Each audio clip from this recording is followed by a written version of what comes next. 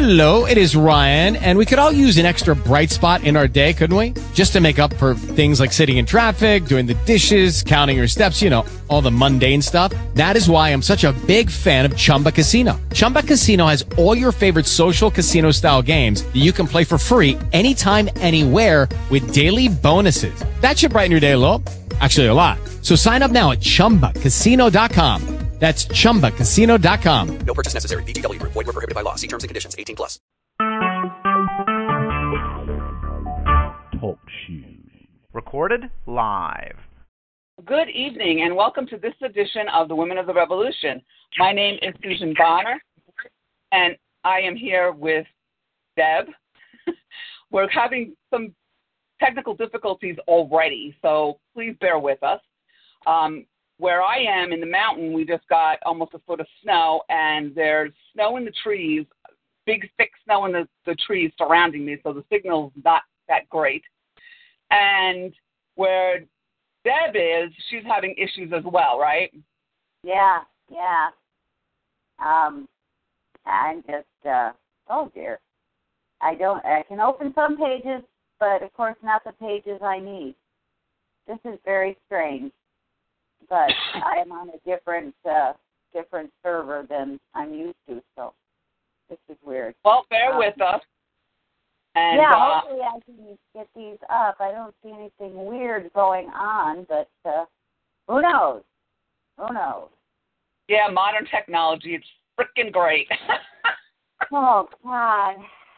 I mean, you could do a lot with it, but it's very hinky, and it's depending on where you live. If you're not in population areas like I'm not, I'm in the middle of nowhere, it's definitely hinky. Anyway, we will soldier on. Now, this is a historical endeavor that Deb and I have been doing for 3.5 years about, well, the women in the revolution. And we have found more and more women. We actually added loyalist women as well as patriot women to the mix. We also have been doing the wives of the signers of the Declaration of Independence, which is what we did the last 2 shows. And tonight we're going to move on to another patriot. Now, most of the information that we get about these ladies is hit or miss. Some of them have a lot to tell about, and some of them are very, very sparse. But in those instances, we actually just go around where the woman lived, what was happening there, and then if we have to get into their husbands, we will, because you have to remember that everything that the husbands went through, the women went through also. Isn't that right? Oh, yeah. Well, it depends on also where the wives were.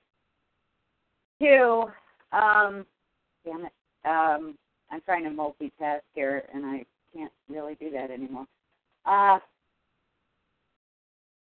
But the wives were connected. She was, whatever her husband did, she was, how do I explain this? Because of... Okay, I got this, because I need you to, just... I got to get my pictures up here, yes. Yeah, that's fine. Well, what happens normally is whatever the husband's going through, she's going through. Also, when the husbands have to leave, the only people taking care of whatever store or house or plantation or farm has to still be managed, and that gets done by the women. The men are off either fighting in the war or on the Continental Congress or on ships. So it's left to the women to take care of the household, and many times they have many, many children. I think the average is about 9 children, and if you have 1 or 2 kids, that's very rare. That was how it was back in the day, which still to this day, there's a lot of people who are having kids. My husband's grandmother had 12 kids, and we're talking, modern day. So they had to take care of the household, they had to take care of the farm, they had to take care of the kids, they had to take care of the servants. It was left up to them. And that's why even when we don't have that much information about these women, we can piece together a picture of what they were going through. Now tonight, we are going to highlight Rachel Walker Revere, who is the second wife of Paul Revere. And I'm going to start with the Women History blog. And as always, we go through a couple of different sites, get the information, and we piece together it all. So are you still having problems, or are you getting there? Oh, I'm still having problems. Okay. So which one do you have up? I have the history of American women, of course. All right, hold on. Let me see what that is. Oh. Oh, dear. Massachusetts. Why don't you try rebooting? I did that. No, it's my modem. God, I'm Okay. pleased to be having a modem. Well, you start off on Rachel. I have to run out into the other room and reboot the whole system. So. Okay. All right. You start on Rachel, and I'll be back in just a flash. All righty. Okay, so Rachel Walker, now I'm going to go to MassachusettsHistory.org. Rachel Walker Revere, born in Boston in 1745, was the daughter of Richard and Rachel Carsley Walker.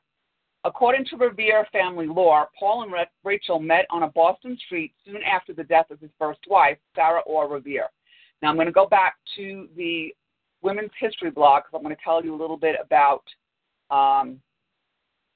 Sarah. In August of 1757, because it ties Sarah and Rachel together. In August 1757, Revere married Sarah Orr. Together they had 6 children who survived. In February 1770, Paul Revere moved his family from their Clark Wharf residence into a newly purchased home, which proved ideal for Revere's growing family and his mother, Deborah. On May 3rd, 1773, Sarah Orr Revere died. And that brings us back to Rachel. So Rachel's his second wife, and he's a widower with 6 kids,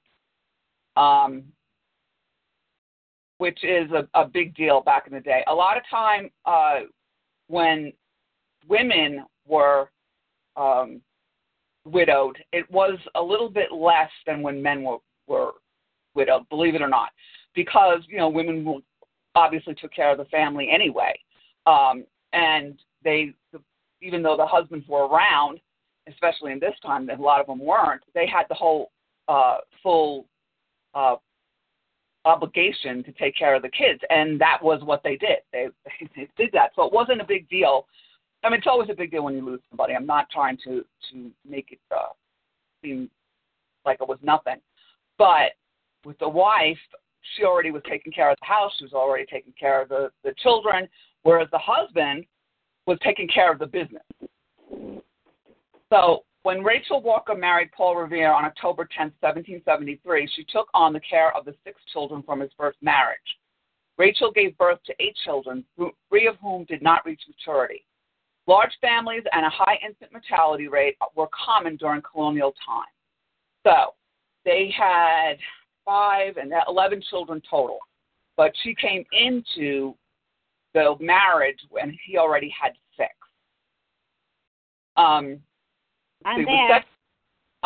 With 7 children, including a dying infant daughter at home, Paul clearly had a practical need to remarry. But in surviving scraps of poetry and family tradition, we find evidence of a love match as well, a bond that lasted through 41 years of marriage. 5 months after the death of Sarah, Paul married Rachel in October 1773. By May 1775, she had a 6-month-old son, Joshua, and 6 surviving stepchildren to care for, first at home and then as refugees in the New England countryside. So that kind of sets up where they are, but I have to get back and talk about Paul as well. Now, did you get the site up for the timeline? I'm coming. Is it coming? It's coming. Okay. The reason that we did it, she found a wonderful site that has a timeline, and we've done the Northern Theater many, many, many times. But I thought it was important, and I'm glad she found it, to review exactly what the timeline was, because this is what they were going through, him and Rachel, right up to, like, as their marriage happened, a major occurrence happened in Boston as well, correct? Yes. Oh, yes. I mean, they were meeting each other and getting the kids together, and all this chaos was just starting to break out in Boston. And even though they were in the countryside, they were still being very much affected. So did you get the timeline up? You're not getting anything up. Okay, now. Oh, I have a title. Okay. I just might have been able to pull this off. Hold on. Okay, here we go. Yeah. All right. Now, this is from RevolutionaryWarAndBeyond.com website, and it's facts on Paul Revere. And we are going to, I'll just go down the whole thing here. Yeah, well, start from the beginning and go to 1773. Yeah. Okay, so he was born January 1st, 1735, and the North End neighborhood of Boston, Massachusetts. Are you talking about Paul Revere? Yes. I'm talking about the site that has the timeline of what happened in Boston. Okay, hold on.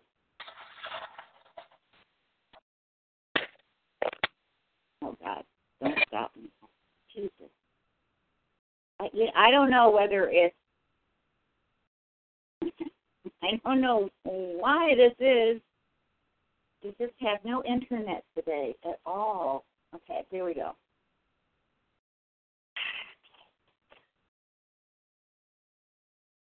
Okay. Oh, that came up. All right. So this is the the Massachusetts Historical Society page, website. And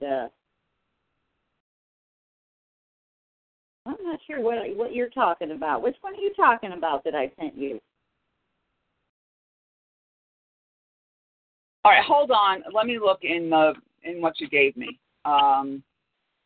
It's from the Massachusetts Historical, and it's called The Coming of the American Revolution, Historical Society, and it has the topic list, and then it starts with the Sugar Act, the Stamp Act, the a little bit snippet on every single one. Oh, okay. You just want me to read the snippets because I'm going to say they're like total articles. Oh, yeah, just the snippet. What you meant by timeline, because okay. Well, I'll just read the intro then on each. The Sugar Act. The French and Indian War comes to an end in 1763. Now, Britain had defeated France in North America, but the victory came with a price. Parliament was left with a huge debt to pay, and the Prime Minister decided to share this burden with the colonies. And in 1764, Parliament passed the Sugar Act, setting off a debate on colonial rights and taxation. In fact, one of our Pennsylvania signers of the Declaration of Independence wrote a wonderful essay. I do believe I brought it up in the show on his thought. You know, he really went into, does Parliament have a right to tax the colonies because they didn't have any representation in Parliament? There weren't anybody over there sitting in Parliament representing the colonies. And it's a really fascinating essay if you're, into learning more about the law behind the colonists' views. Okay, so then, the Sugar Act. And then came the Stamp Act. It said, despite protests from colonists who believe they should be able to tax themselves, Parliament passes the Stamp Act in March 1765. The act requires that official stamped paper be purchased and used for all legal documents, commercial paper transactions, and newspapers. And colonists responded swiftly and sometimes violently to the act, prompting its repeal in 1766. And then there was the formation of the Sons of Liberty in response to the Stamp Act of 1765. Local groups calling themselves Sons of Liberty sprang up throughout the American colonies. These groups performed many functions ranging from organizing protests against the Stamp Act to keeping citizens in line. They continue to influence their communities long after the Stamp Act is repealed in 1766. So, everybody thinks that the Revolutionary War started with the Tea Party, or the revolution started with the Tea Party. No. Things have been going on 10 years before. And it was all because of these acts that, the Parliament, George II didn't want to be, involved. He Parliament, you just take care of everything. I don't really want to get into that kingly duty thing. Well, George III was really different. He wanted to bring back power to the monarchy and work with the Parliament. Basically, that meant the Parliament doing what he wanted them to do. And he was much more involved in the day-to-day stuff in the colonies. And the treasury was empty because England had been fighting wars for 100 years, if not more. And he needed money. So he figured, well, we got colonies, let's tax them. And the Parliament said, okay. And they came up with all these acts. So it had been going on. George III stepped in, even George II, because he had to pay for wars. That's the way it was. So anyways, all the Sugar Act and the Stamp Act started riling up the colonists, and they finally formed the Sons of Liberty. And then came the Townshend Act. And after the failure of the Sugar and Stamp Act, Parliament is determined to prove its right to tax the American colonies. In 1767, it passed the Townshend Act. Colonists continue to argue against taxation without representation, even as troops are sent to protect custom employees in Boston in 1768.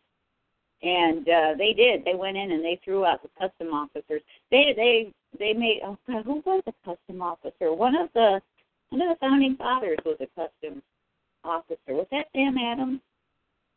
Was he I think he was a custom officer for a bit.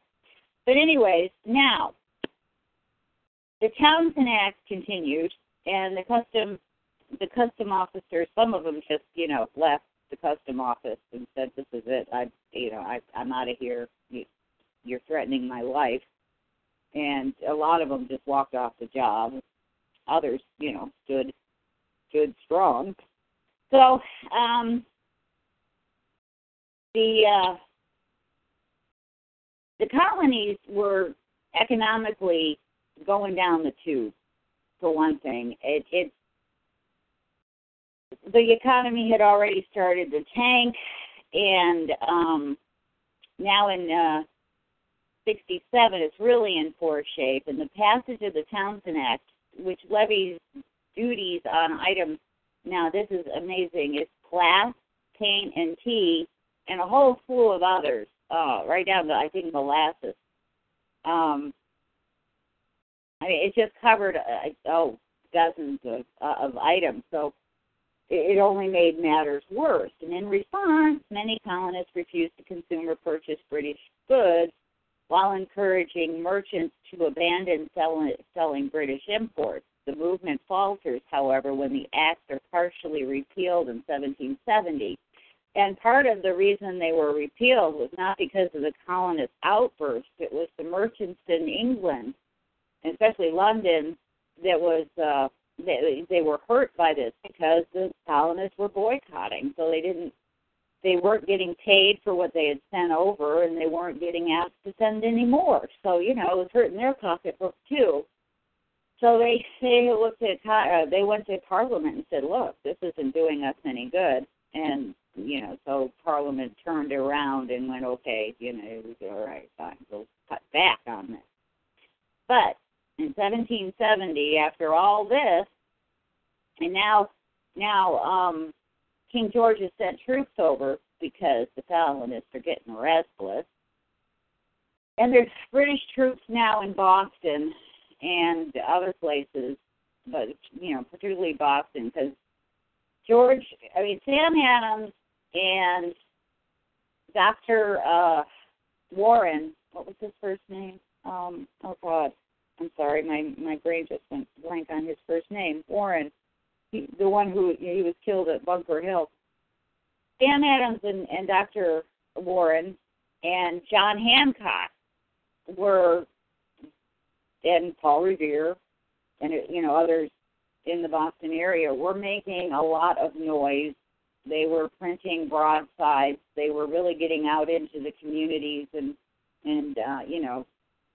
saying this is all wrong and it shouldn't be, and, liberty and freedom to tax ourselves, and who does the king think he is? And so the Loyalists were getting upset about that, but they were upset at King George too, but a lot of them were going, but, you're getting a little out of hand. John Adams was even, quite nervous about all that Sam Adams was doing, his cousin. And, of course, John Hancock was the richest man in Massachusetts at the time, and he was smuggling stuff in so he wouldn't have to pay the duties, and he kind of had a thing going with the officials. You scratch my back, I'll scratch yours. So there were, important people are starting to be noticed. King George gets a little upset about all this and decides that, he wants to quell this immediately. And the British troops come over, which really upsets the people because they're living in their houses. And then comes the Boston Massacre in 1770 on March 5th. And, there was a bunch of Bostonians out there they were making noise. And, you have to say, the Sons of Liberty and others did set up some, they burned down Governor Hutchinson's house. So, tensions felt. They were pissed, and they were out to make sure that the British knew that they weren't happy with them being there. And, of course, it got out of hand, and five colonists were dead. And we're still not sure who, if somebody said fire or, but, John Adams came in and did a, totally American thing and defended the soldiers. They deserved a trial. So that leads to the formation. Well, it started the propaganda war that went on after that, and Sam Adams and Paul Revere were very influential in that. And it brought about the formation of the Committees of Correspondence. The Boston Committee of Correspondence played a crucial role in the growth of the Committee of Correspondence movement throughout the colonies. Formed in 1772 to protest a new government policy concerning the payment of the Massachusetts governor and judges, Bostonians sought support in other towns and colonies. In March 1773, the Virginia House of Burgesses proposed that each colony appoint a committee for intercolonial correspondence, seeing that they didn't have to telegraph at the time. This was a good way to, if someone would write a letter, send it on to the next committee, the next colony's committee. That committee would respond and send it on to the next colony, so that, it's like a telephone tree. You call one person, that person calls another person. So that way that, the information would get to everybody. Now, here comes the Boston Tea Party. And that was in the spring of 73. And let's see.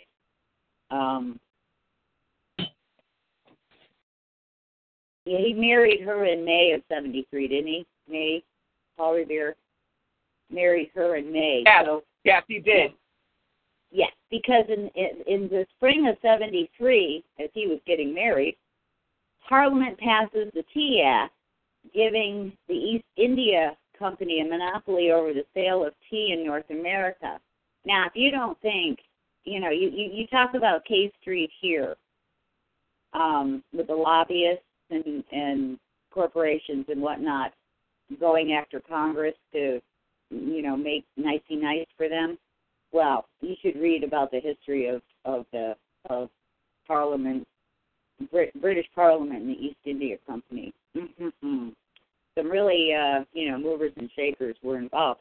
So, some patriots refuse to drink or buy the tea, while others take more drastic steps to prevent the sale of the pernicious weed, in quotes. Bostonians stage a rather dramatic protest in December 73, and debate over their actions rages on into 74. So, now we're into 74. So, that was 73. I shall stop. Good. So now we kind of got a background on where they're at. So I'm just going to go back to Paul Revere because, you'll see why. Yeah. Born in Boston's North End in December 1734, Paul Revere was the son of Apollos Revere. Revere. Thank you, Revere.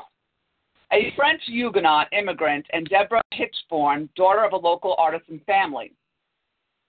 They changed his name to Revere sometime after immigrating as a goldsmith and eventually the head of a large household. Now, this has happened throughout all of American history, that we've had even, people that came to Ellis Island, they changed their name to signify. Actually, I have read a couple of articles, and one is to signify that they were ready to get rid of their old identity and take on the identity of being an American. We don't have that here anymore. But some of it was because they couldn't spell their own last names. They couldn't, translate it into the American language. It was a bunch of different reasons for doing it. But either way, they had no problem doing that. Now everybody wants us to change our names to whoever the hell comes in here now. Paul Revere was the second of at least 9, possibly as many as 12 children, and the eldest surviving son. Now, you're having problems with the internet, so can you start to get up about the gold? Let me get my list. Here, list. Gold and silversmithing in Boston or in the colonies? Mm-hmm. Okay. Excuse me. Possibly as many as 12 children and the eldest surviving son. Paul was educated at the North Riding School and learned the art of gold and silversmithing from his father.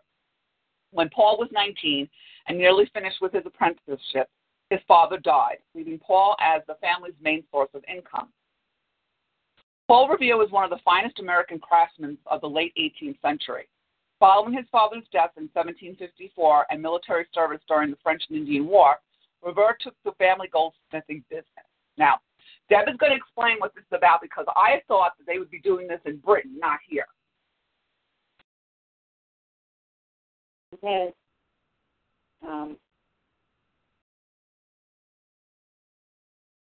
I'm working on it. Oh, jeez. Let's see. Got it. All right, I'll just finish this little paragraph. Yeah, I think it's that because Within a few years, he had established one of the largest shops in Boston, where he crafted and repaired silver and gold items and engraved trade cards, bookplates, billheads, illustrations for magazines, and other commercial work. Now, this is where the Stamp Act would have impacted him, even though they ended up repealing it. But if it had happened when he was starting to get his business, it would have devastated him and his family because they wouldn't be able to pay the tax. And that was his main source of money. So you see why everyone reacted to it violently, because it was every part of their. It's like they put a tax on the internet, or we had to raise it Well, they do put taxes on the internet. What the heck am I talking about? Look at your phone bill one day. You'll see all the taxes that are there. God. No luck? Okay, hold on. I'm waiting. Waiting. Okay. All right. Now, the colonial era silversmiths, too many S's all at once, crafted the 6 pieces of silver into useful objects, including teapots, flatware, candlesticks, cups, and urns. So they between 1699 and 1780, about 16 silversmiths worked just in Williamsburg, Virginia.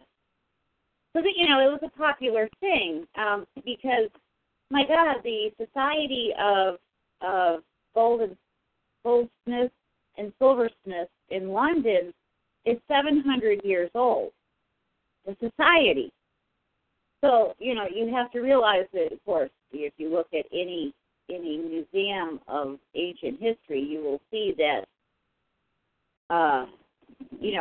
there were people working metals throughout history, and gold, of course, gold, and then, the Bronze Age, and then the Brass Age, there was the Iron Age and the Bronze Age. And then as they got through the Renaissance, it really took off. And smithing of metals, basically gold and silver, became a craftsman. And if you read things, you'll hear craftspeople termed as mechanics. That's what they called, artisans and craftspeople. That they did a craft, like whether it was black iron or if it was silver or gold or wood. They were known as mechanics. So they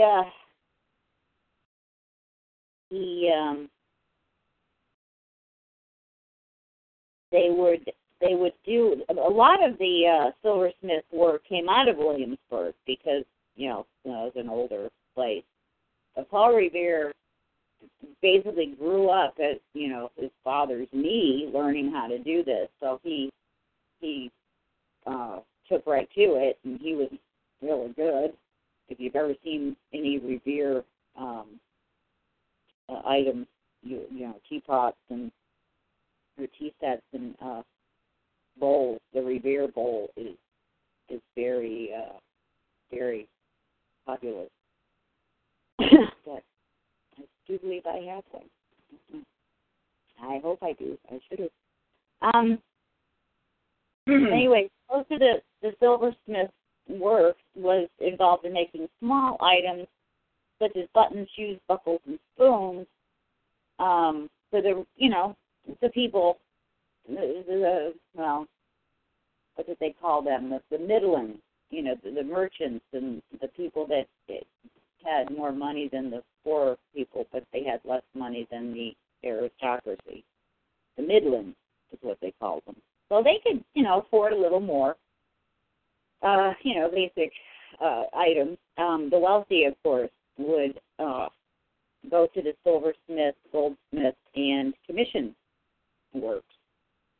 And unfortunately, as the economy sank in the 60s, Paul Revere's silversmithing kind of took a dive, and he went into copper engraving and whatnot and other things.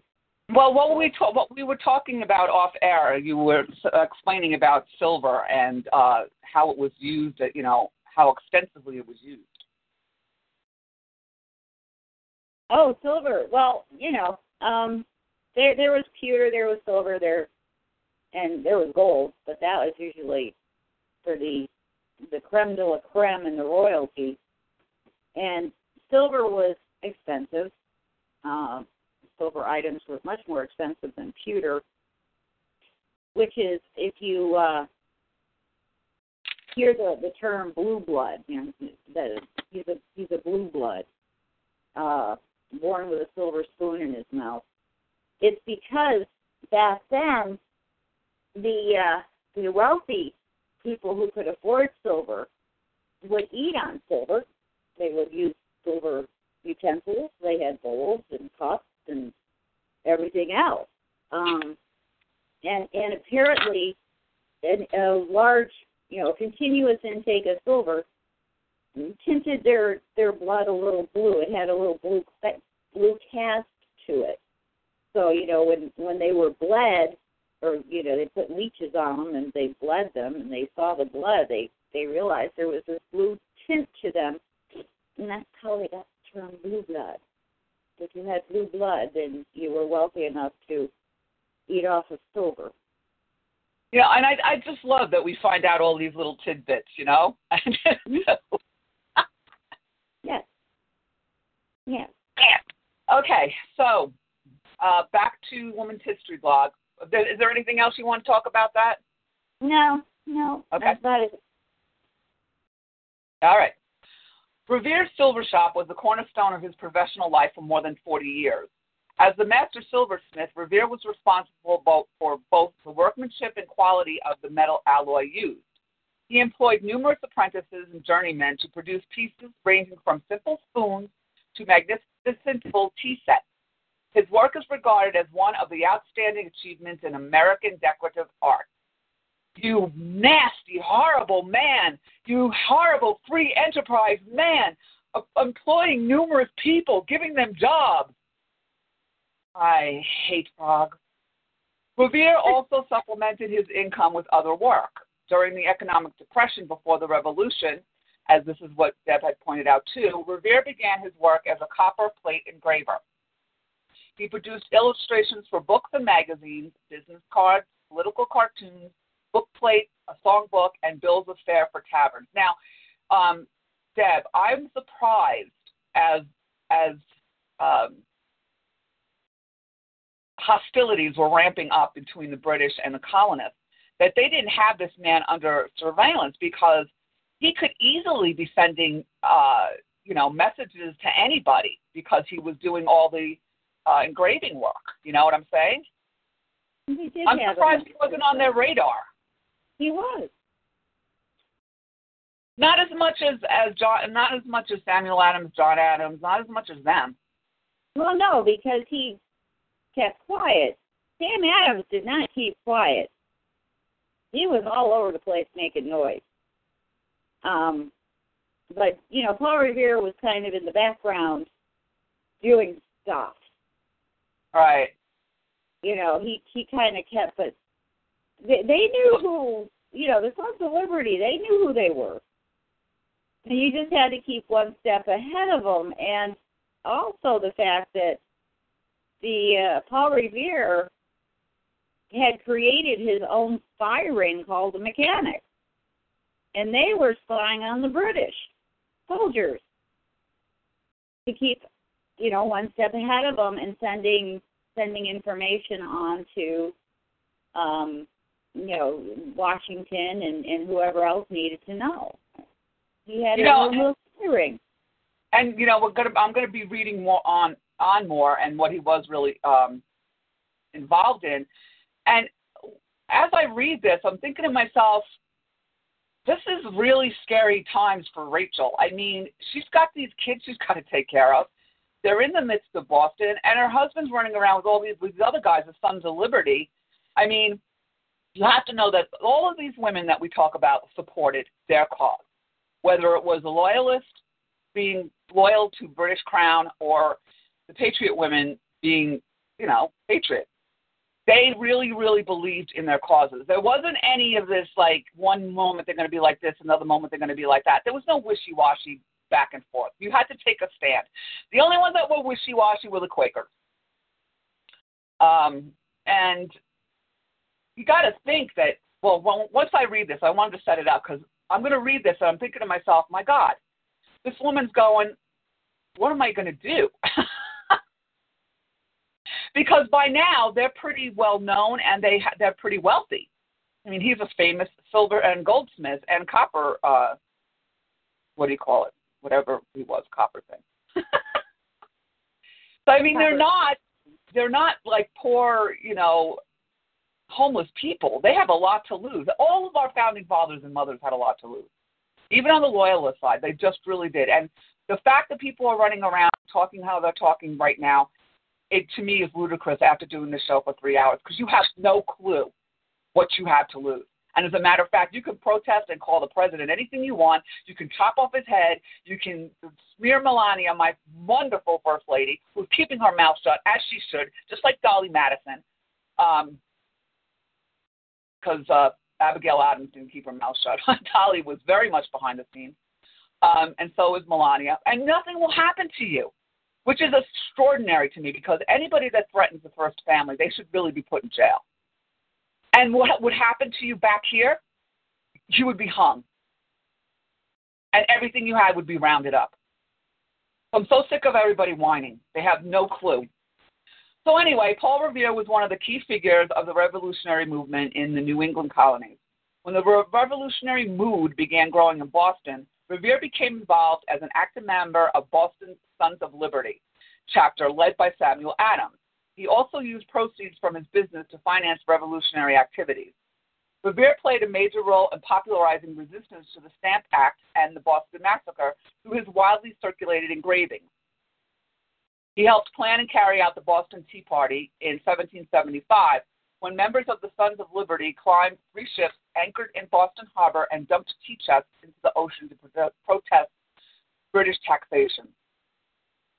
Between 1773 and 1775, Paul Revere was employed by the Boston Committee of Correspondence and the Massachusetts Committee of Safety as an express writer to carry news and copies of resolutions. He also relayed messages through British troop movements from Boston to Philadelphia, New York, and Hartford. Now, this is what you were talking about. He was basically a courier before his ride, right? Yes. He was a courier for the Committee of Correspondence, yes. And again, he's running around like this, and what? She's at home, right? Yeah, and he was, the first couple of years of their marriage, of course, he was gone more than he was home. Yeah, and I actually have some excerpts about that she had written, that like they have a record of anyway. Let's see. Okay, I'm going to do a little bit more of this, and then I want you to go back to the timeline and finish it to the end. Okay. In the year before the Revolution, Revere gathered intelligence by watching the movements of British soldiers. Having learned of British General Thomas Gage's plans for a surprise midnight raid, the movement of the British on the night of April 15, 1775, aroused the suspicion of the Patriots who had remained in Boston. The logical conclusion was that they were moving to capture John Hancock and Samuel Adams at Lexington, or the military stores at Concord, or both. Okay, so why don't we go do this timeline and explain what's happening right around here? Because you did a really good job, because I know that it was just a little snippet, but you really got into it, and I was really appreciative of that. Okay.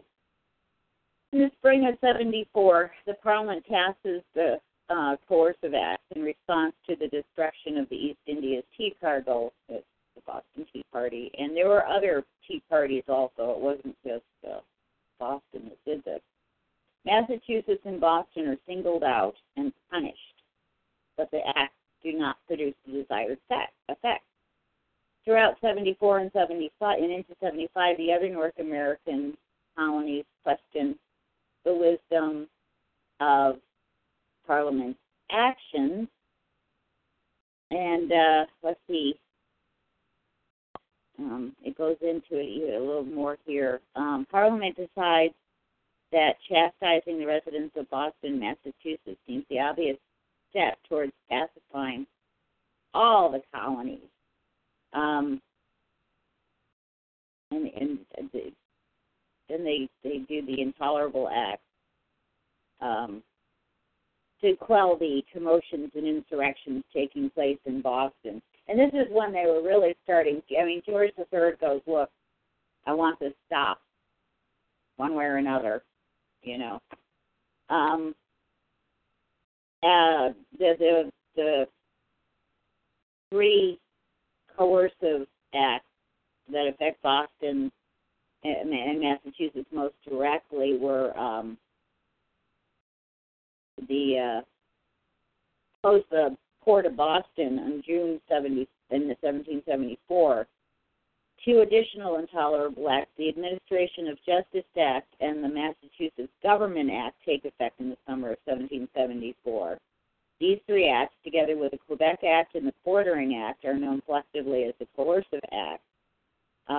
Benjamin Franklin, serving as a colonial agent in London, he was there the 10 years that he was there, satirizes these ministerial policies with a special creation of his own, which he calls an act to enforce obedience in the American colonies, which is basically what our government is trying to do to us right now. It's amazing what we're going through. I mean, the more I read about this, it's just, things don't change. So anyways, the Boston Committee of Correspondence worked furiously to remind all colonists that they suffer in the common cause. And the committee formulates a plan of resistance known as the Solemn League and Covenant. The Covenant calls upon all colonists to boycott British goods. So, they're really ramping up now. And they're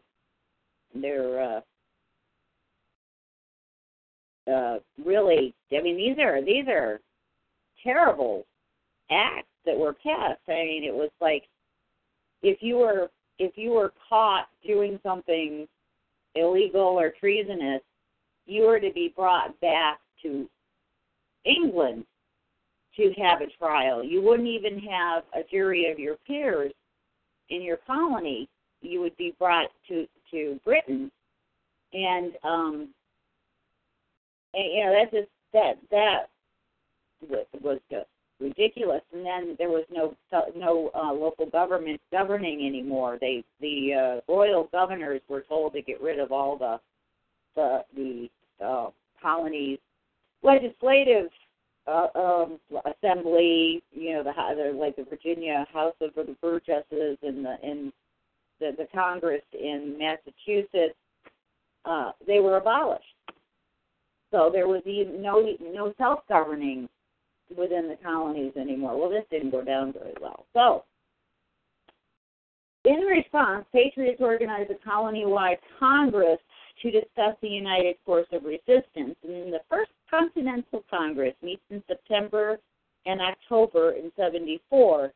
Colonists continued to debate the course of action prescribed by Congress throughout fall and the winter of 75. Now, in the fall of 74, General Thomas Gage, who is now the governor of Massachusetts because Hutchinson's house was burned and he was threatened, and, I mean, they burned and there were people in the house. They started to set it on fire. The mob of the Boston residents who weren't too happy with all this stuff, and so he just decided he'd had enough, and the king decided that he couldn't control the mob, so he sent over a military guy, General Thomas Gage, as the royal governor of Massachusetts, and he brought a whole bunch of British troops with him, and he sent them out on scouting missions into the countryside surrounding Boston, and one such mission sparked a violent confrontation in April 1975, where both British and American propagandists hastened to explain their side of the story in the months that follow. And it was all, Gage saw that New England was just on fire. I mean, it was getting out of hand. A lot of mobs, a lot of loyalists being harassed, and loyalists harassing patriots, and royal officials being threatened, and And the militia came in really into its own, and they showed up. You know, they put out the alarm, and they showed up eventually after this, because Gage wanted to immobilize the Patriot ammunition stockpiling. He just wanted to go in and he'd heard that there was, you know, stockpiles of powder and musket balls and things. And he was going to send his little troops in to get them so that the Patriots couldn't have them.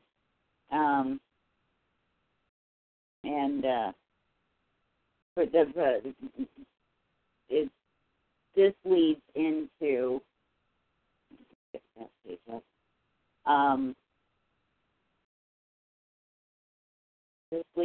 you know, the Lexington and Concord battles, which gave forth the Second Continental Congress. In the spring of 75, the body convened once again. War has broken out in Massachusetts, and the colonies must now consider the question of independence. Their debates lead to decisive action in the spring of 76. Now, while that was going on, the Battle of Bunker Hill had happened.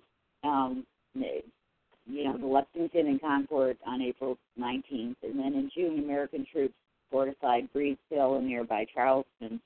The two forces clash on June 17th, and we lost a lot. The British lost a lot, and it really was a bloody battle. And that's when Dr. Warren, and I really wish I could remember his first name, John Warren. Oh God, I feel bad. But you know, I have the file of missing details somewhere. I would like to find it. But anyways, Bunker Hill was really the turning point. Now, the second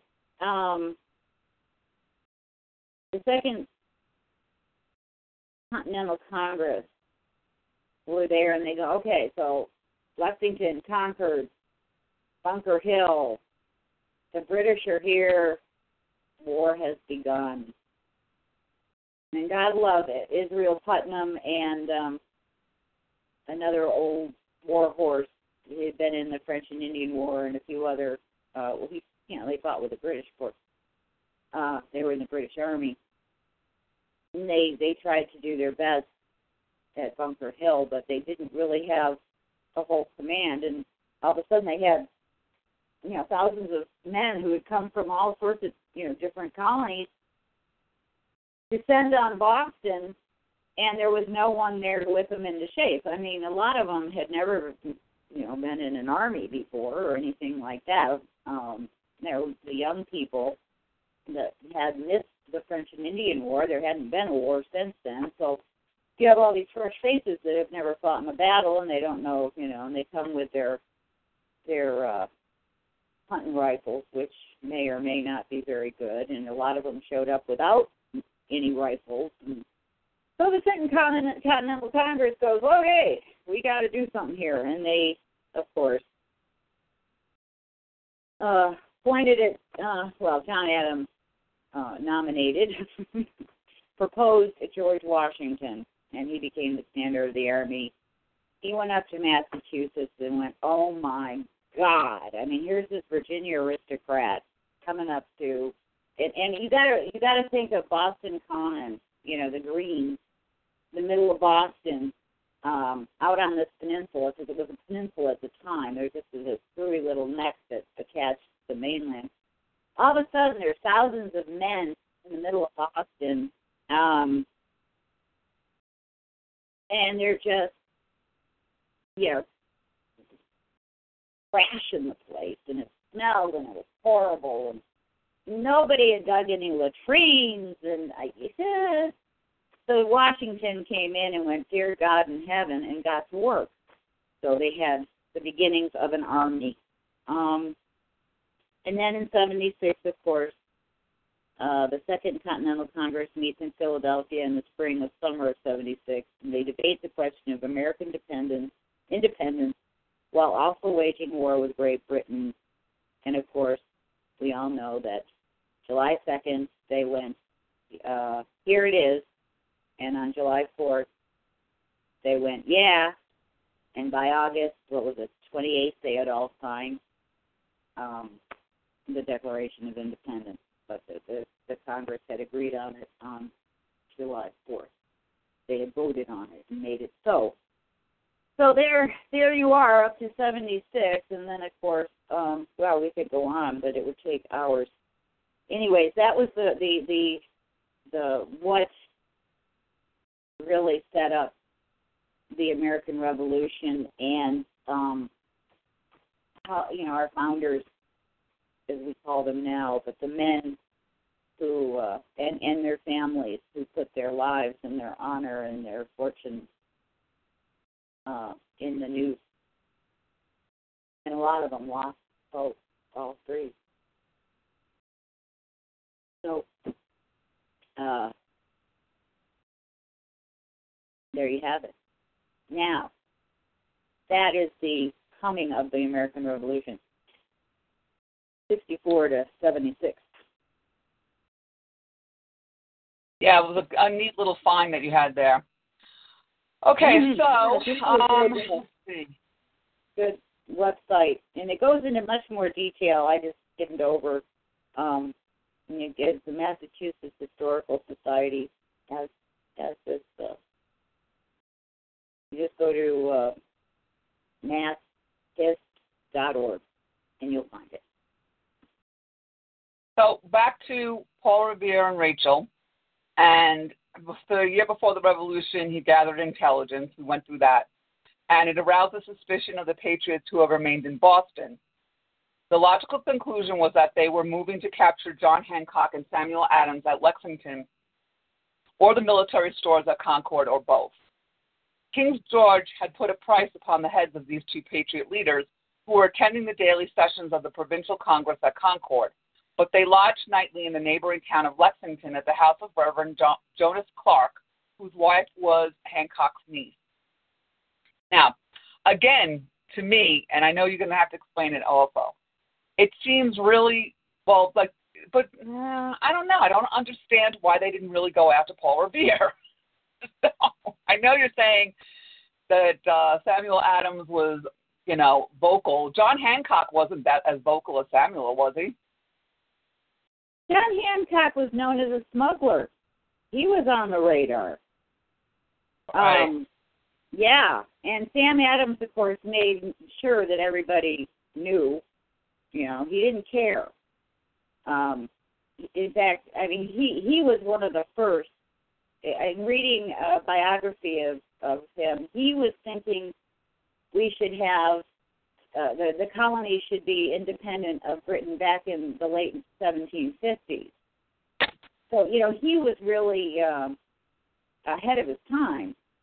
And it's like when I tell people, everybody gets so frustrated with, the way things are today and how, the Constitution is just being shredded and nobody seems to care. But we're waking up and we're studying and we're learning. And I would always say, but look, Sam Adams started this in 1758. Look at how long he had to wait for the country to be independent. So it just takes time. You can't do it in a week. It's not a sitcom on TV that's going to be wrapped up in half an hour. We have a lot to undo. But anyway, the problem with this is that we already have the tools to fix this. We didn't have the tools back then. No, they didn't. They had to start from scratch, so it shouldn't take quite as long because we have the Constitution. Trump is a good start. That was an excellent start. Now, we get in and we keep shoving, and that's what Sam Adams did. He got in there and he just kept getting in their faces and going, look, this, and if you have to read some of his writings and read Hancock's writings and read. You really have to read these men's thoughts and realize that it wasn't like they were talking about anything new. It was just that the Enlightenment had allowed men to voice thoughts, that they didn't think were possible before. And, I mean, they've been talking about liberty. You can go back to Cicero, 3,000 years ago or more. I'm not sure when he lived. Might be even more than that. I never can remember if he was in 3,000 or it was 3,000 years ago that he lived. Anyways, BC this is. But men have been talking about governing and liberty and human rights as long as there's been humans to have rights. A lot of them didn't get it right. And finally, in 1776, a bunch of men got together and went, look, this is what it's all about. Let's try this experiment, they called it, because no one has done it before. And we're going to throw it out. We're going to just let, a whole bunch of people who are Bolsheviks at heart come in and throw out our Constitution. Are you kidding me? Ugh. Anyways, I'm off my soapbox now. That's what we always say on this show. I mean, it's not just also history. We do comparisons between what we had gone through in the founding of this great nation and what's going on right now, because unfortunately it's relevant and it's getting into a fever pitch, like what's happening in the timeline you just said around in Boston. It's getting to that point. But again, ladies and gentlemen, we have the tools to fix this. We do not have to have a bloody revolution. All right. Let's see. Where was I? Okay. So they're over at Lexington, John Hancock and Samuel Adams. Now, John Adams is still in Boston at this time because I don't think he went to the Continental Congress yet. So, and all of these men are in the same circle. They all swim in the same ocean. So everybody, all their families know them. They're trying to keep correspondence. I'm sure that Rachel was really distressed when she found out that they were going to capture Hancock, try to capture Hancock and Adams, because probably in her mind, and correct me if I'm wrong, her husband was next. Well, yeah, I mean, he was on the list. I mean, especially when they found out that he had spies, because they were spying on all the Sons of Liberty, and they knew about the committee and correspondence by now. So, it's like, Well, and I think the thing that the British thought about at the time, and I'm sure it's written somewhere in books, was that if they get the big wig instigators, it would quell the other players. You know what I'm saying? Well, yeah. That was the whole thing, was if we could get because, they knew that Sam Adams was really the leader. They really wanted him. And, of course, John Hancock, they wanted him just, he was giving them money and smuggling. And they didn't like that. And, it was just, they wanted the colonies. You have to remember now, and this is where you get into British history, and you have to realize that the class system was for real. And if you weren't of the aristocracy, or if you weren't a blue blood, you were less than. And God forbid you came from the colonies.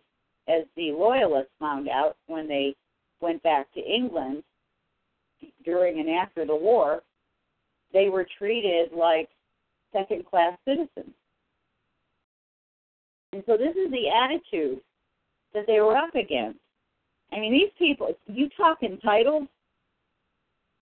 I mean, you talk to the regular red coat grunt, and he's just, he might have to be in the Army because he did something wrong, or he was shanghaied, if he's a sailor, he might have been shanghaied somewhere off a boat, off a ship, pirate ship, smuggling ship, or a ship of they took Americans off American ships and put them on British ships and made them part of the Navy. They made them become British sailors.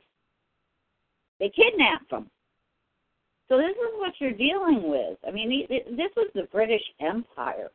Nobody was better than the Brits, And King George III wanted to make England even more powerful than it had been. So, this is the attitude of these people. The other thing, another consideration, and I'm sure, and I think we've read a couple of pieces from Parliament that was kind of on our side, back off, because wars cost money. And while we're fighting amongst each other, or, they're not getting any goods from us. And they're spending money to supply the soldiers and the war effort.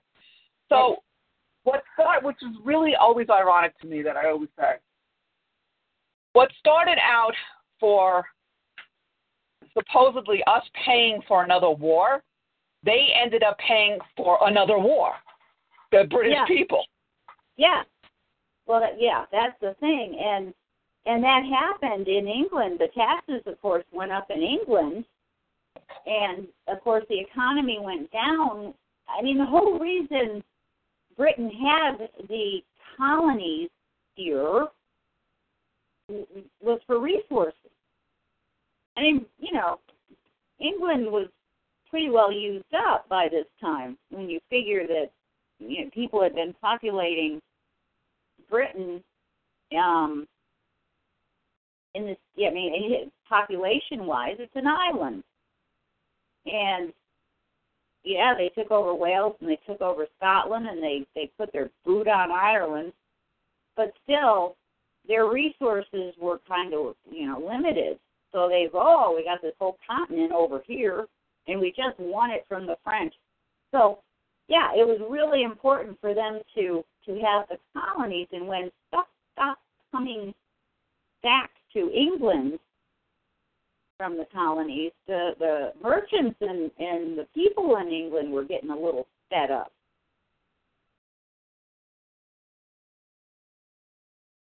You have to look at both sides. That's why I read Britain history. I'm from England and Wales, my history, but still, to understand more the mindset of the American colonial, you kind of have to know the history of the mother country. Right. And again, it is really ironic, Helanis, that they were trying to get money to pay for a war, and they ended up getting into another war. I'm going to say that over and over again, because they really didn't think this through. No, they didn't. Well, they didn't think that, they were so arrogant. Right. They thought sending engage and sending in more British troops and quartering them in people's houses in Boston would scare them, and all the colonists would come to heel in all the colonies.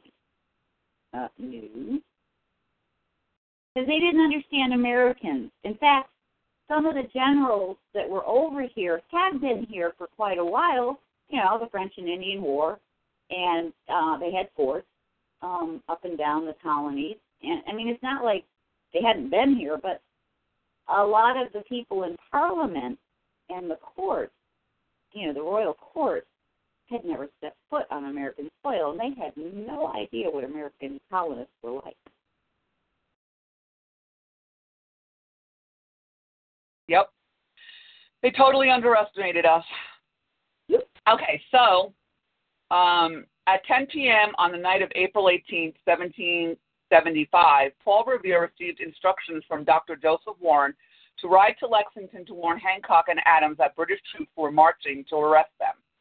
After being rowed across the Charles River to Charleston by two associates, Paul Revere borrowed a horse from his friend, Deacon John Larkin. Now, this is one of the most famous rides, but there was over 250 during the course of the war, and a couple of them were done by young girls, and a couple were done by older women. We've highlighted all of that. He was not the only one, not in a long shot. There were at least over 250 similar rides. While in Charleston, he verified that the local Sons of Liberty committee had seen his prearranged signals. 2 lanterns had been hung briefly in the bell tower of Christ Church in Boston, indicating that troops would approach by sea across the Charles River to Cambridge, rather than marching by land out Boston Neck. Revere had arranged for these signals the previous weekend because he was afraid that he might be prevented from leaving Boston. On the way to Lexington, Revere warned the countryside, stopping at each house, and arrived in Lexington about midnight. As he approached the Hancock Clark house, where Samuel Adams and John Hancock were staying, a sentry asked that he not make so much noise. "Noise," cried Revere. "You'll have noise enough before long. The regulars are coming out." He roused Hancock and Adams from sleep, and the 2 fled to safety. After delivering his message, Revere was joined by a second rider, William Dawes, who had been sent on the same errand by a different route. Deciding on their own to continue on to Concord, Massachusetts, where weapons and supplies were hidden, Revere and Dawes were joined by a third rider, Dr. Samuel Prescott. Soon after, all 3 were arrested by a British patrol. Prescott escaped almost immediately, and Dawes soon after. Revere was held for some time and then released. Left without a horse, Revere returned to Lexington in time to witness part of the battle on the Lexington Green. Let's see. I'm not going to get into all that. Now, could you put up this Woman History blog site, or do you already have it up? I believe I have it up. Huh? History blog. Yes, I have it. Okay. Because I'm going to go back into one of the MassachusettsHistoric.org, because this talks about what Rachel was doing during this time. And then we're going to talk about Rachel's letters. Now, the other thing that, because you're having problems with the internet, so I don't think I'm going to have you do anything else. Okay. All right, so this is from Women History blog. And it says it in this letter, and it just shows a picture of the letter, but we actually have letters from Rachel to Paul, and Deb will be reading those momentarily. But the letter that this essay is quoting is a picture of a letter. In this letter dated Boston, May 2nd, 1775, Rachel Walker Revere informs her husband, Paul, of the difficulties that she faced in leaving Boston, then under siege by the American Revolutionary forces that surrounded Boston after the battles of Concord and Lexington. Until the previous day, she had not heard directly from her husband since the eve of his famous ride. The outbreak of fighting had left her with 6 stepchildren, aged 5 to 17, and a new baby of her own behind British lines. Now, that's a lot of responsibility, ladies and gentlemen. I can't, again, I am so revere. I just revere these women so much because of what they've gone through. Her previous attempt to contact her husband and forward money to him had been intercepted by the British and would be found 150 years later among the papers of the British military commander in Boston and last royal governor of the Massachusetts, Thomas Gage. Few events in American history are as well known and celebrated as Paul Revere's ride on the night of April 18th to 19th, 1775, to spread the alarm that a British Army expedition was on its way out of Boston to capture Patriot leaders and supplies. But Revere was not a solitary hero. When he set out from Boston, he left behind his business, property, and most important, 7 children in the care of his formidable young wife, Rachel Walker Revere. The absence of her husband on out-of-doors work for the revolutionary cause was nothing new for Rachel Revere. During the 18 months of their marriage, she already had seen Paul embark on 9 separate trips on behalf of the Patriot leadership in Boston to places as far away as New York and Philadelphia, as well on local trips to Portsmouth and Exeter New Hampshire, and on 2 very recent trips prior to the battle to Concord and Lexington. The Revere family papers held by the Massachusetts Historical Society contain only a small number of documents by or about Rachel Revere, so we know relatively little about her life. The life of an ordinary woman in 18th century Boston compared to that of her celebrated husband. I got to stop right here, and I want Deb's input. She is not an ordinary woman. Well, she would have called herself such. Well, I'm not calling her an ordinary woman because she had to put up with her husband doing all this stuff. Well, yeah. Well, ordinary women became extraordinary through this time period. It's amazing how many women, when you read, like some of the journals that we have found, when you read pre-war, or, you know, they talk about teas and dresses and housekeeping things and da-di-da-di-da, you know. So many people came over to visit yesterday. So-and-so came, so-and-so. And then suddenly, you know, things are getting a little hectic. We hear that. And then they start talking about boycotting. And now they're sewing shirts. Now they're going door to door to get money. And now they're riding 200 miles to make sure that General Washington gets the message.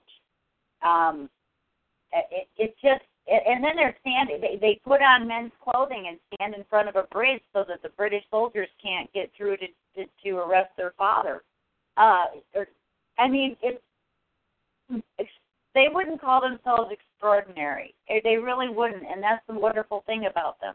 Because they were just going about their business, and then, you know, the colonies lit up, and they were at war, and they started doing things that were extraordinary, which makes them extraordinary women.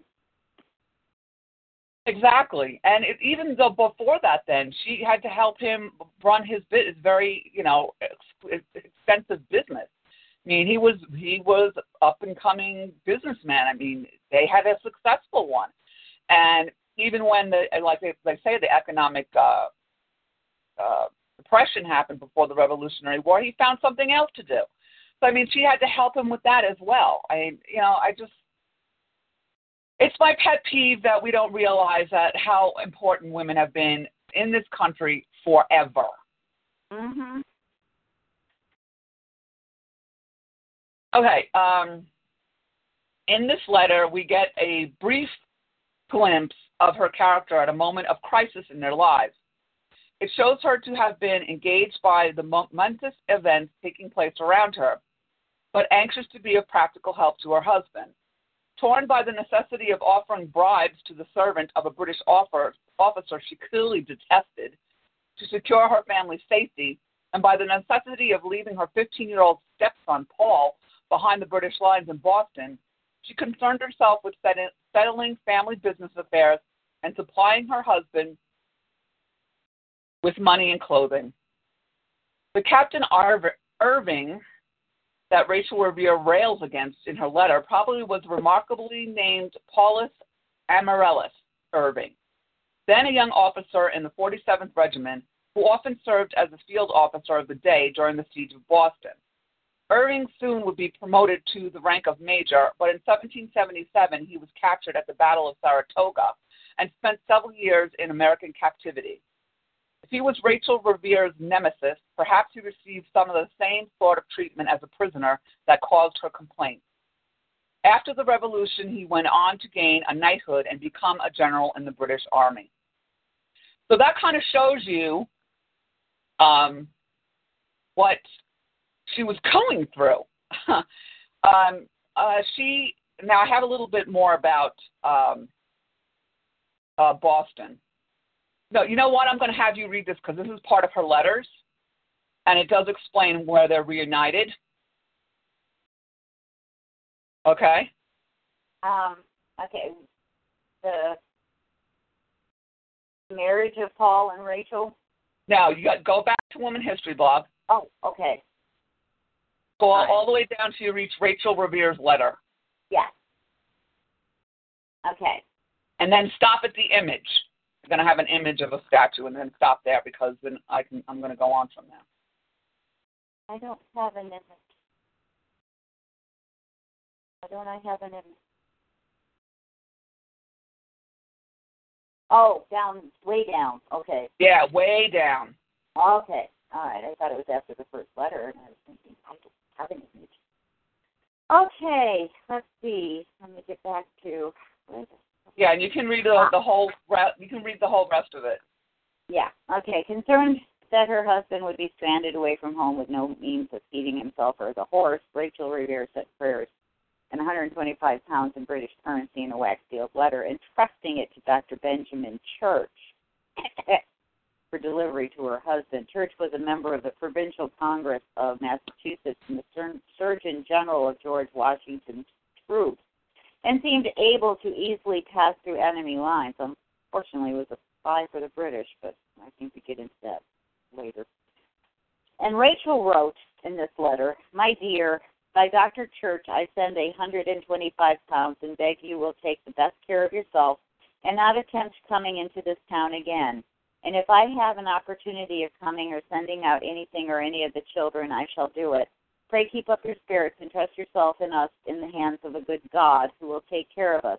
'Tis all my dependence, for vain is the help of man. Adieu, my love, from your affectionate Revere." The rebellious spirit among the colonists was by no means unanimous. Many leading citizens viewed the extremes to which Sam Adams and the Sons of Liberty were going with very dubious forebodings. By this class, Adams and his fellows were regarded as political agitators. In their loyalty to the king, the Tories believed it was true patriotism to report the activities of the Patriots to British authorities. One of these, Dr. Benjamin Church, was so bold in his public alliances with the rebels that he escaped detection for a long time. He was well known, a member of the Provincial Congress from Boston and also physician general to the Army. Pretending to have an active interest in the plans for resisting British aggression, he became a member of the Sons of Liberty and was in the habit of attending the caucuses at the Green Dragon Tavern. Unfortunately for Rachel, instead of conveying her letter to her husband, Dr. Church handed it over to British General Thomas Gage. History gives no mention of Rachel's cash, but it is presumed that either Gage or Church kept 125 pounds. And that was no small sum at that time.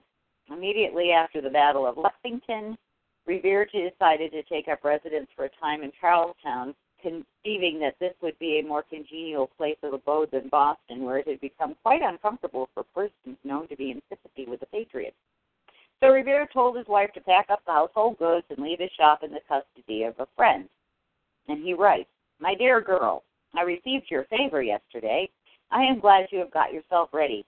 If you find that you cannot easily get a pass for the boat, I would have you get a pass for yourself and children and effects. Excuse me.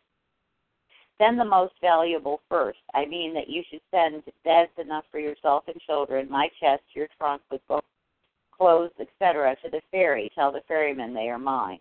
I will provide a house here where to put them, and we'll be here to receive them. After beds are come over, come with the children except Paul. Pray order him by all means to keep at home that he may help bring the things to the ferry. Tell him not to come till I send for him. You must hire somebody to help you.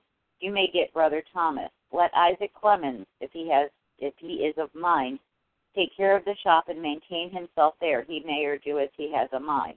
Put sugar in a raisin cask or some such thing and such necessities as we shall want. Tell Betty, my mother, Mrs. Metcalf, if they think to stay, as we talked at first, tell them I will supply them with all the cash and other things in my power. But if they think to come away, I will do all in my power to provide for them, perhaps before this week is out.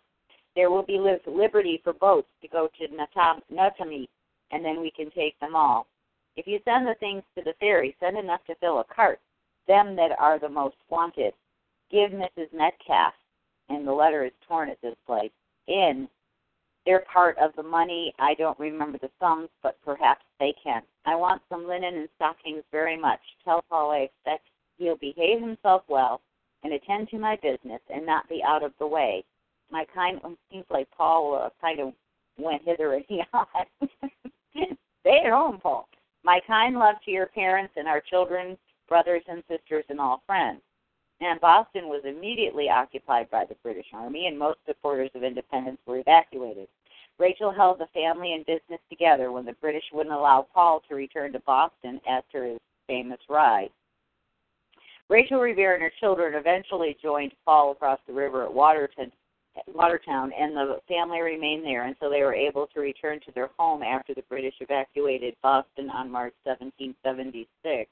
Okay, I now mean, how awful. Hold on. How awful. I know. I have a question for you. Now, she left her 15-year-old son at the house? Because that's what I read before. Yeah, Paul Jr., her stepson. 15 was a man back then. Oh, you're right. He'd been working with his dad probably since he was 10. If he was, he was the oldest. And so I imagine he was already in the smith shop with his dad. Right.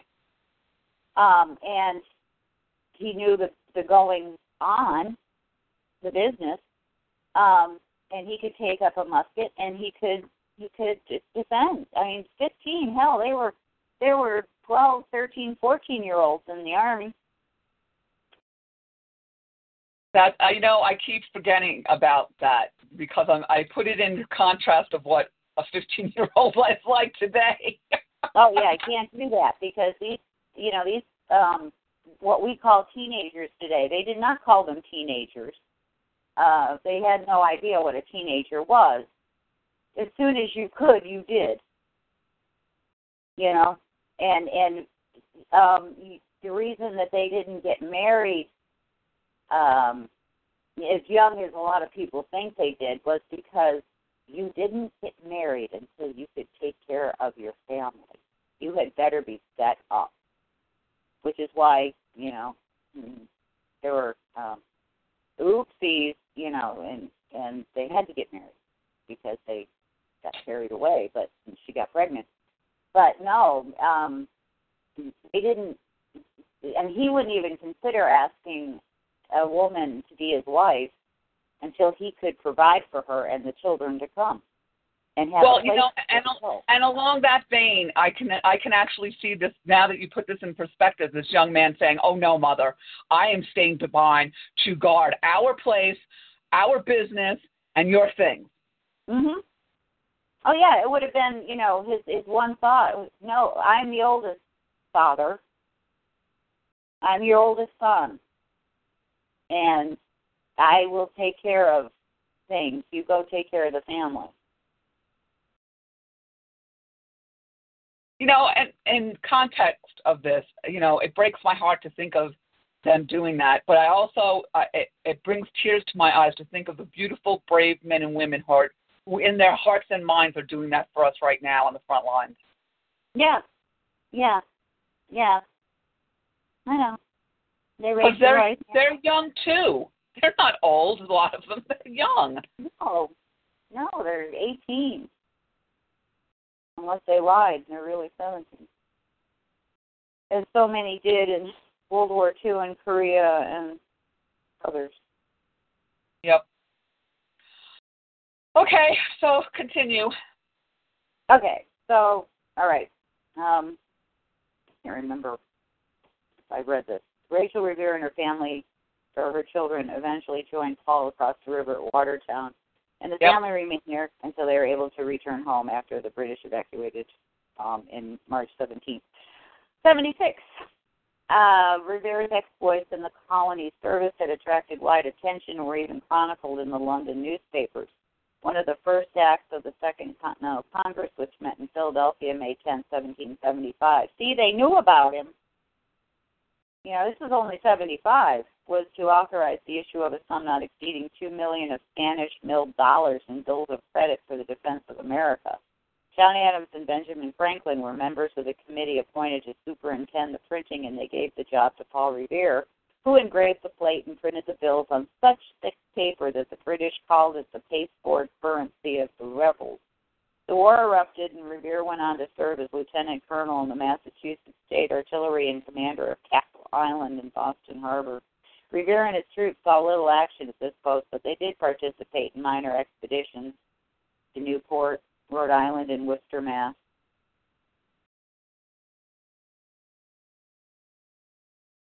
Okay, I'm down to the image. Yeah, there's more there. Don't do that image thing, but there's a lot more, and there's more letters, too. Yeah, okay. You can continue. I can continue. Colonel Revere and his son accompanied the expedition to Rhode Island in July 1778, and I bet you that was Paul Jr. to reinforce General Sullivan. I can't imagine Paul Jr. not joining up, you know. The month of August was passed there in what proved to be an unimportant campaign, and the Massachusetts troops were back in their old quarters by September 9th. We get a glimpse of the affectionate relationship of Revere and his wife in a letter which was written during this absence. And he writes, "My dear girl," I love that, "my dear girl, your very agreeable letter came safe to hand, which I have wrote, but received no answer. I believe you are better. What a pleasure to hear. Pray take care of yourself and my little ones. I hope ere this to have been in Newport. My next hope out will be dated there. We have had the most severe northeast storm I ever knew, but thank heaven, after 48 hours it is over. I am in high health and spirits, and so is our army. The enemy dare not show their head. We have had about 50 who have deserted to us, Hessians and others. That means 50 of the Brits, the British army, came over to the rebels. They say many more will desert and only wait for opportunity. I am told by the inhabitants that before we came on, they burned 6 of their frigates. They have destroyed many houses between them and us. I hope we shall make them pay for all. The French fleet are not returned, but I just heard they were off Point Judas with 3 frigates. Prizes this, I am told, comes from headquarters. I do not assert it for fact, but hope it is true. You have heard this island is the Garden of America. Indeed, it used to be so, but those British savages have so abused and destroyed the tress, the greatest part of which was fruit trees, that it does not look like the same island. Some of the inhabitants who left it hardly know where to find their homes. Colonel Kraft is obliged to act under Colonel Crane, which is a severe mortification to him. I have but little to do with him, having a separate command. It is very irksome to be separated from her whom I so tenderly love and from my little lamb. But, excuse me again, but were I at home, I should want to be here. It seems as if half Boston was here. I hope the affair will soon be settled. I think it will not be long first. I trust that all-wise being who has protected me will still protect me and send me safely to the arms of her whom it is my greatest happiness to call my own. Paul is well. Yep, there it is.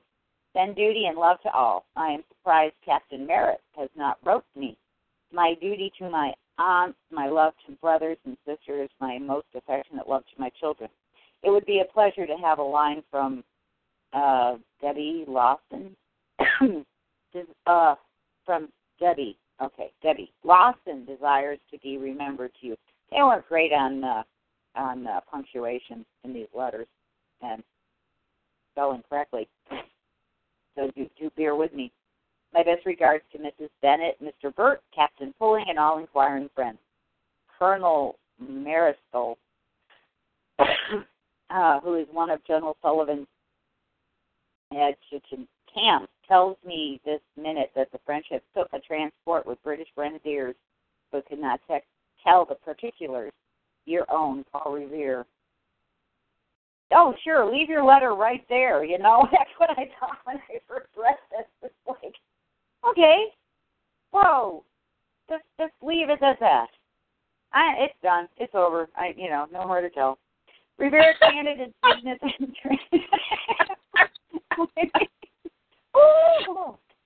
Oh, dear. Revere expanded his business interests in the years following the Revolution, and he imported goods from England and ran a small hardware store until 1989. By 1988, he had opened a foundry which supplied bolts, spikes, and nails for North End shipyards, produced cannons and cast bells. One of his largest bells still rings in Boston's King's Chapel. Concerned that the United States, and this goes into his having the first copper rolling mill. He was the one who figured out how to perfect copper rolling into sheets. And he provided the copper sheeting for the hull of the USS Constitution in the dome of the new Massachusetts State House in 1803. And it also, became Revere. He'd turn over in his grave if he had seen what Revere has come to. Anyway. Well, not only that, Sam Adams would turn over his grave because that's the only way anybody knows him. I know, and he never really made it in the beer business. Oh, my gosh. But when you finish this, I have to tell you, one of the Waters World, and we'll get into a couple of different things on that happened over the weekend as well. But the Waters World did a man on the street, and I do want to bring this up on the radio show to show how far we're disassociated from anything that has to do with the United States of America. I mean, they could probably tell you capitals of France before they can tell you the capital of the United States of America. Yeah. But anyway, go ahead, keep going. Okay. By the 1790s, Paul Revere had turned over most of the day-to-day operations of his shop to his eldest son, Paul Jr. In 1811, at the age of 76, Paul Revere retired and left his well-established copper business in the hands of his sons and grandsons.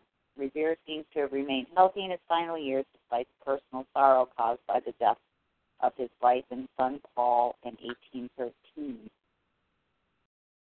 Wait a minute. Oh, in 1811 he retired. I was going to say, that didn't make sense to me for a minute. Rachel Walker Revere died June 26, 1813, and Paul Revere died of natural causes on May 10, 1818, at the age of 83, leaving 5 children, several grandchildren, and great-grandchildren.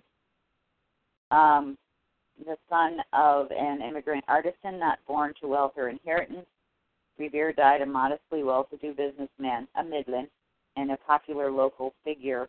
An obituary in the Boston Intelligence commented, "Seldom has the tomb closed upon a life so honorable and useful." And he was buried in Boston's Granary burying ground next to his second wife, Rachel, with whom he had 4 surviving children. And basically, he was, a relatively obscure figure in American history until Paul Revere's Ride, written in 1860 and published in 1861 in the Atlantic Monthly, which was written by Henry Wadsworth Longfellow, which had absolutely nothing to do with reality, but it was a fun poem. We all had to learn it.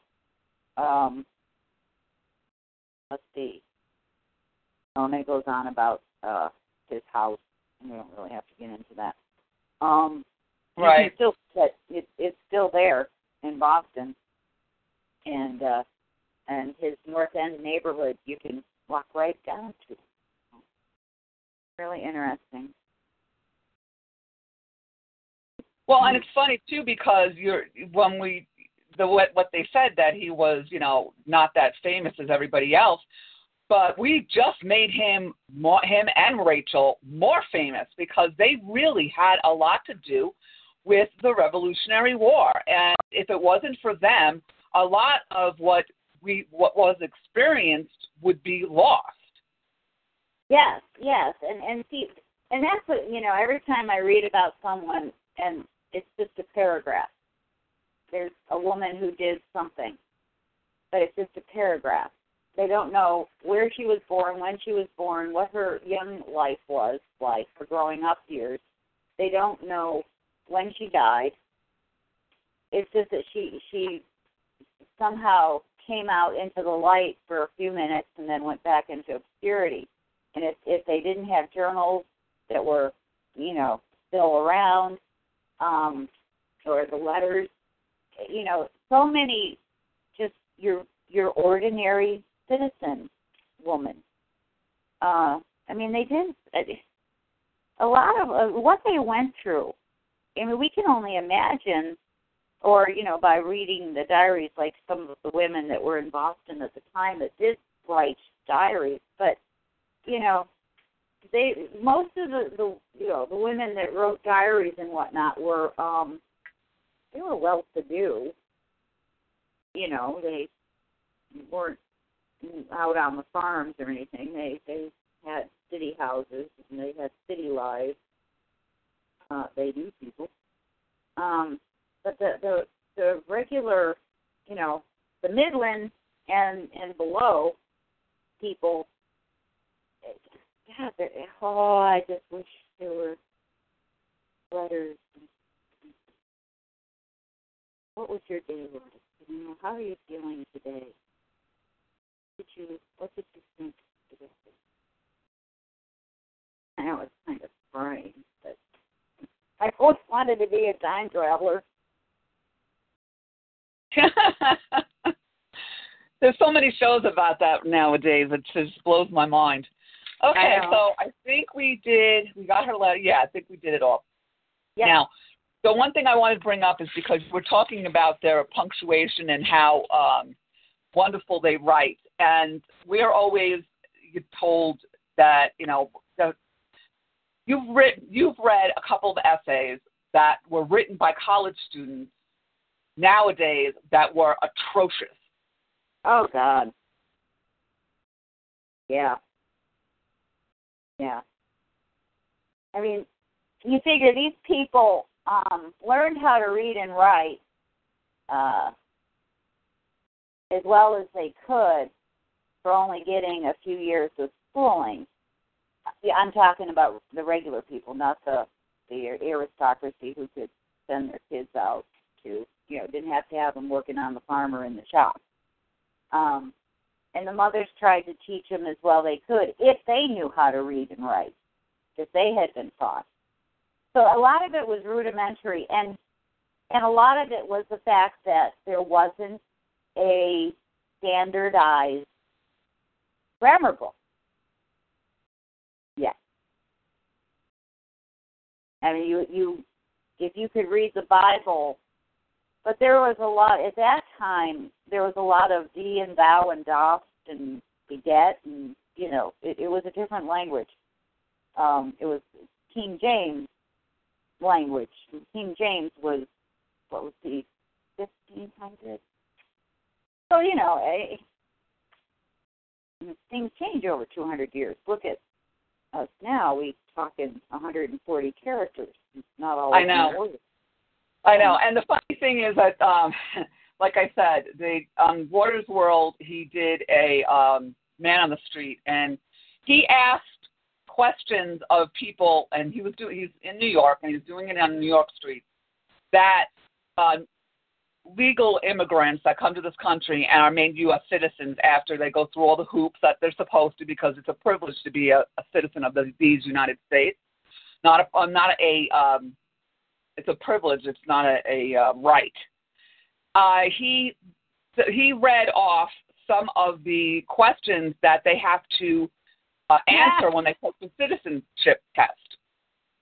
And then he got a little bit funky because, these people were just clueless. He literally asked people in New York City, what body of water is on the east end of the United States of America? He asked 3 separate people that question, and they all said the Pacific Ocean. Oh, dear God. I am not kidding you. And did they say it with a question mark at the end? No. No. And he asked who Susan B. Anthony was, and they said, she's a rap singer. I guess you would have loved that. What else did they ask? I'm trying to think, because one of the couple of things, everything that he asked, they got completely wrong. They were outrageous questions. The people that are walking around this United States of America do not have a clue about anything of our history at all. They don't even know what continent they're on. Yeah. Mm. And when we do this show, our founding mothers and fathers went through horrific circumstances to make sure that this country was made the way it is. And then you hear these citizens, which they shouldn't even be citizens if they don't even know what's the Pacific and the Atlantic Ocean, walking around and voting. Yeah. The other thing I want to... Go ahead. I looked at the ones who say that, yes, they're going to vote, and they have voted, and they believe in voting, and then they ask them who the vice president is, and they don't know. Oh, they didn't know who the vice president was. Yeah. They asked that. They had no idea. Yeah. The other thing that I want to bring up in this context is our thoughts and prayers go out again to the 4 people in Texas who were massacred this weekend. And I want to bring up this, going back, not going down the rabbit hole. What you and I had discussed, this show, was that the British underestimated us. They thought that if they captured the key people, that we would back down, and we didn't. And that's why they didn't think we would go into war, and that's why I said they didn't think it out, because then they ended up paying for another war. But they had no clue at all who we were. And that is the same thing with the people that are talking about gun control and taking our unalienable right for preservation, self-defense away from us. These people really do not know who their fellow citizens are, as shown by the fellow citizens that stopped this madman. That's the reason for the Second Amendment. That's the reason that Paul Revere did that dangerous ride. That's the reason why Rachel kept going on with the kids and left her son behind, right? That's the reason. So that we would be free, we could defend ourselves, we could defend our neighbors, we could defend our family. Yeah, because the first thing the Brits did when they came into Boston was they took everybody's guns. Exactly. And that's what they're trying to do to us. And if it wasn't for us fighting for what our forefathers and foremothers fought for and trying desperately to hold on to what we have, more people would have died that day. That's what this is all about, ladies and gentlemen. You people out there that want gun control and want to control us, you underestimate the rest of the population of these United States. We are not the city people. We are not the lemmings that the Progs are. And there's a lot more of us. And there's a lot of us that believe in the Constitution, believe in having our rights.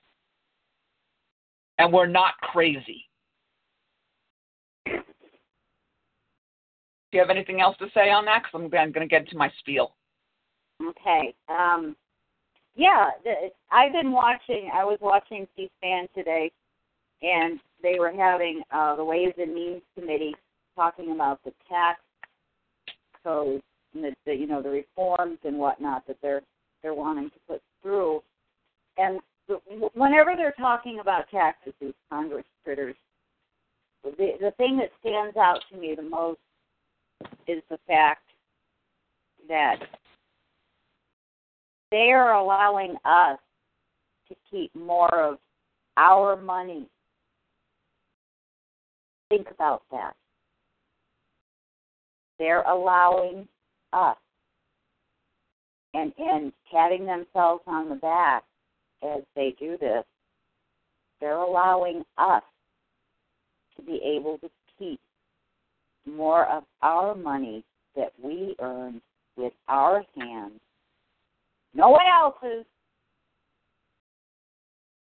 And if you own a business, you built it up yourself.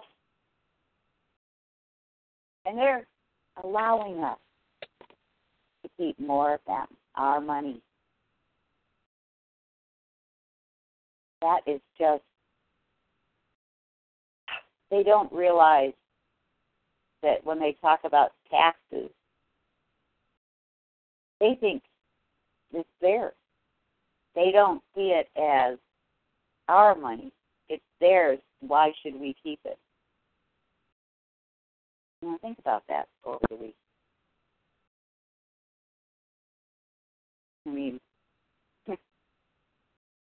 right? So the Progs have decided that they're going to weaponize language, and I'm going to be saying this every radio show. So I have decided that we are going to weaponize knowledge in defense and offense. Defense comes when we defend our history, our Constitution, and our freedom. We have to defend them. They're under attack constantly. The offense is truth. The only way that you're going to know truth is if you know your history and can articulate it, whether they're going to listen. There's just some people who are not going to listen. You're not going to throw pearls among swine, so you just walk away. But it's important that you talk to your neighbors, your family, your kids, your coworkers about these issues, because that is the only way we're going to win this, is if we defend our Constitution, defend our liberties, defend our freedom, and we go on offense against them with knowledge. And a way you can do that is to go to uncooperativeradio.com, uncooperativeradio.com. There, you will be able to download 3 shows: the Uncooperative Radio Show, this show, The Women of the Revolution, and Patriot's Pub. Patriot's Pub. That is the only one you have to listen to episode 1 from, because it's linear. The rest you can just download and listen to them any way you want. The first show is a political show but has some history. Our show, Women of the Revolution, is history with politics. And Patriot's Pub is only history. It is only history. So go to uncooperativeradio.com, uncooperativeradio.com. And as always, Deb, you got a couple more minutes, so you can actually extend your taking us out, because you got about 10 minutes. Okay, well, first of all, as Susan said, our hearts and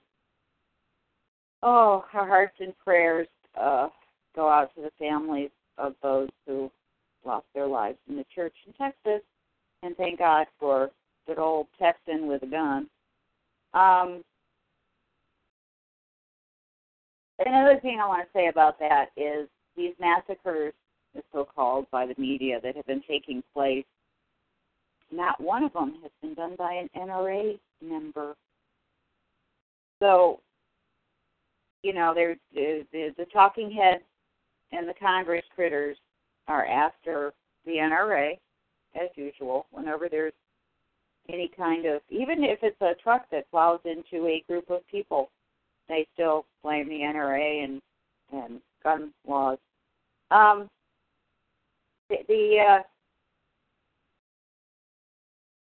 NRA has not, an NRA member has not committed any of these massacres. Guess which party they're usually from. It isn't the conservatives.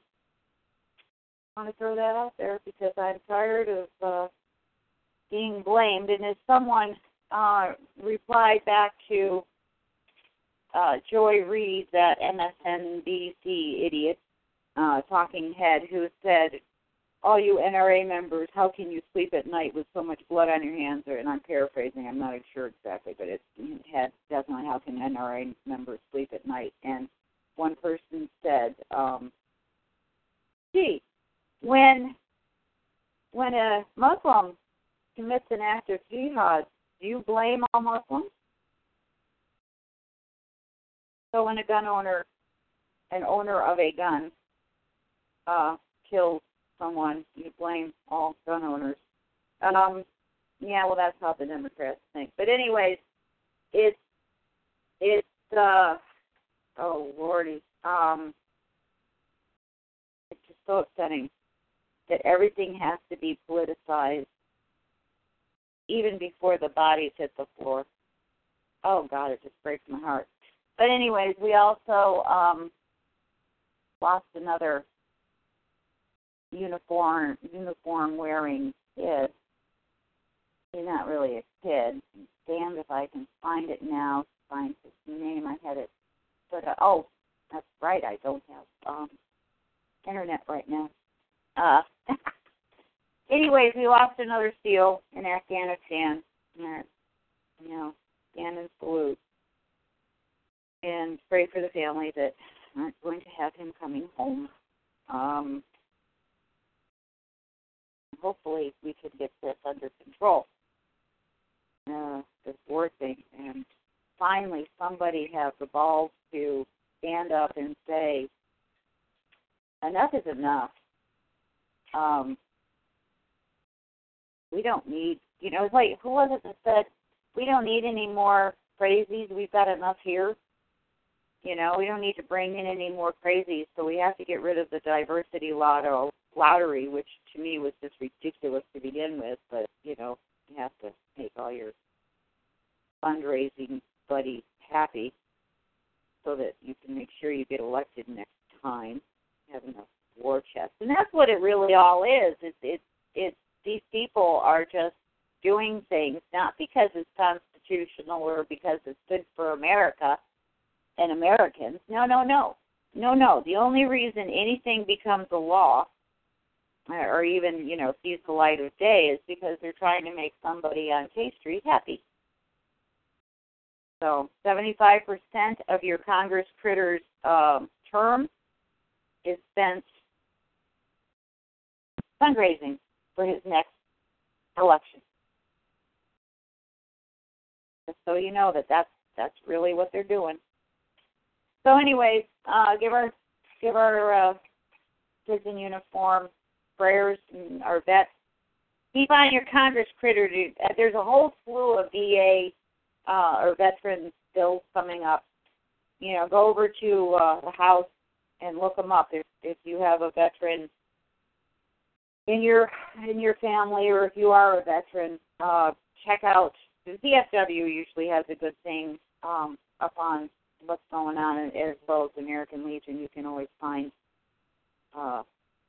what's important over there. They send out email notices to me, so you can check in with them to see what's happening in the legislature and see what your Congress critter is doing, because it's really important. They don't really care about our kids. They don't care. I mean, they only care it makes them look good and they can get some money out of it. What a politician does and is what he does or she does. So, I'm just not really, I get like this every time I watch these stand.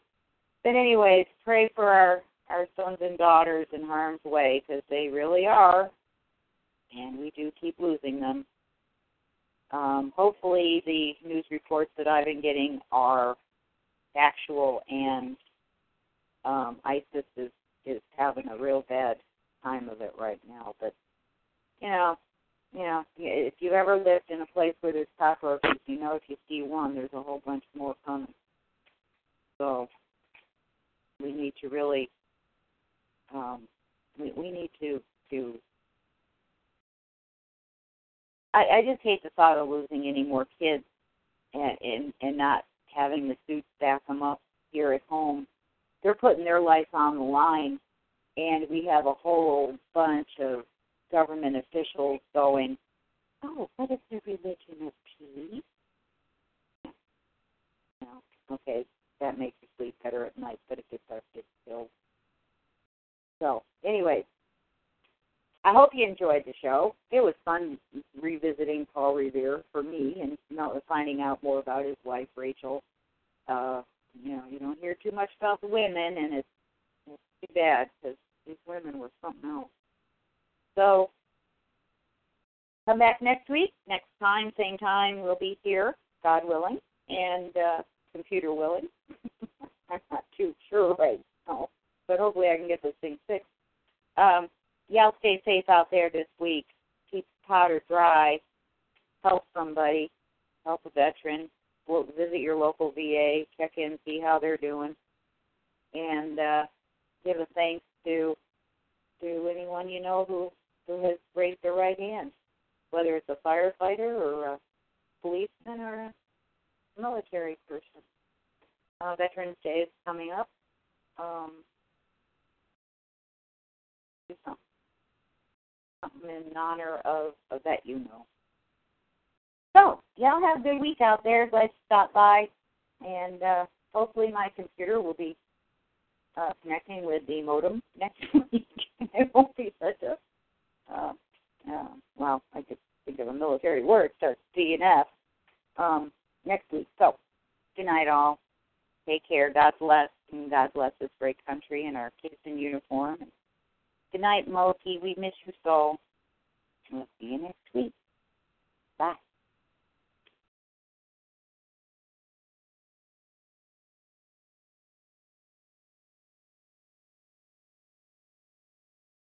Lucky Land Casino, asking people, what's the weirdest place you've gotten lucky? Lucky? In line at the deli, I guess? Aha, in my dentist's office. More than once, actually. Do I have to say? Yes, you do. In the car before my kids' PTA meeting. Really? Yes. Excuse me, what's the weirdest place you've gotten lucky? I never win and tell. Well, there you have it. You can get lucky anywhere, playing at LuckyLandSlots.com. Play for free right now. Are you feeling lucky? No purchase necessary. Void where prohibited by law. 18+. Terms and conditions apply. See website for details.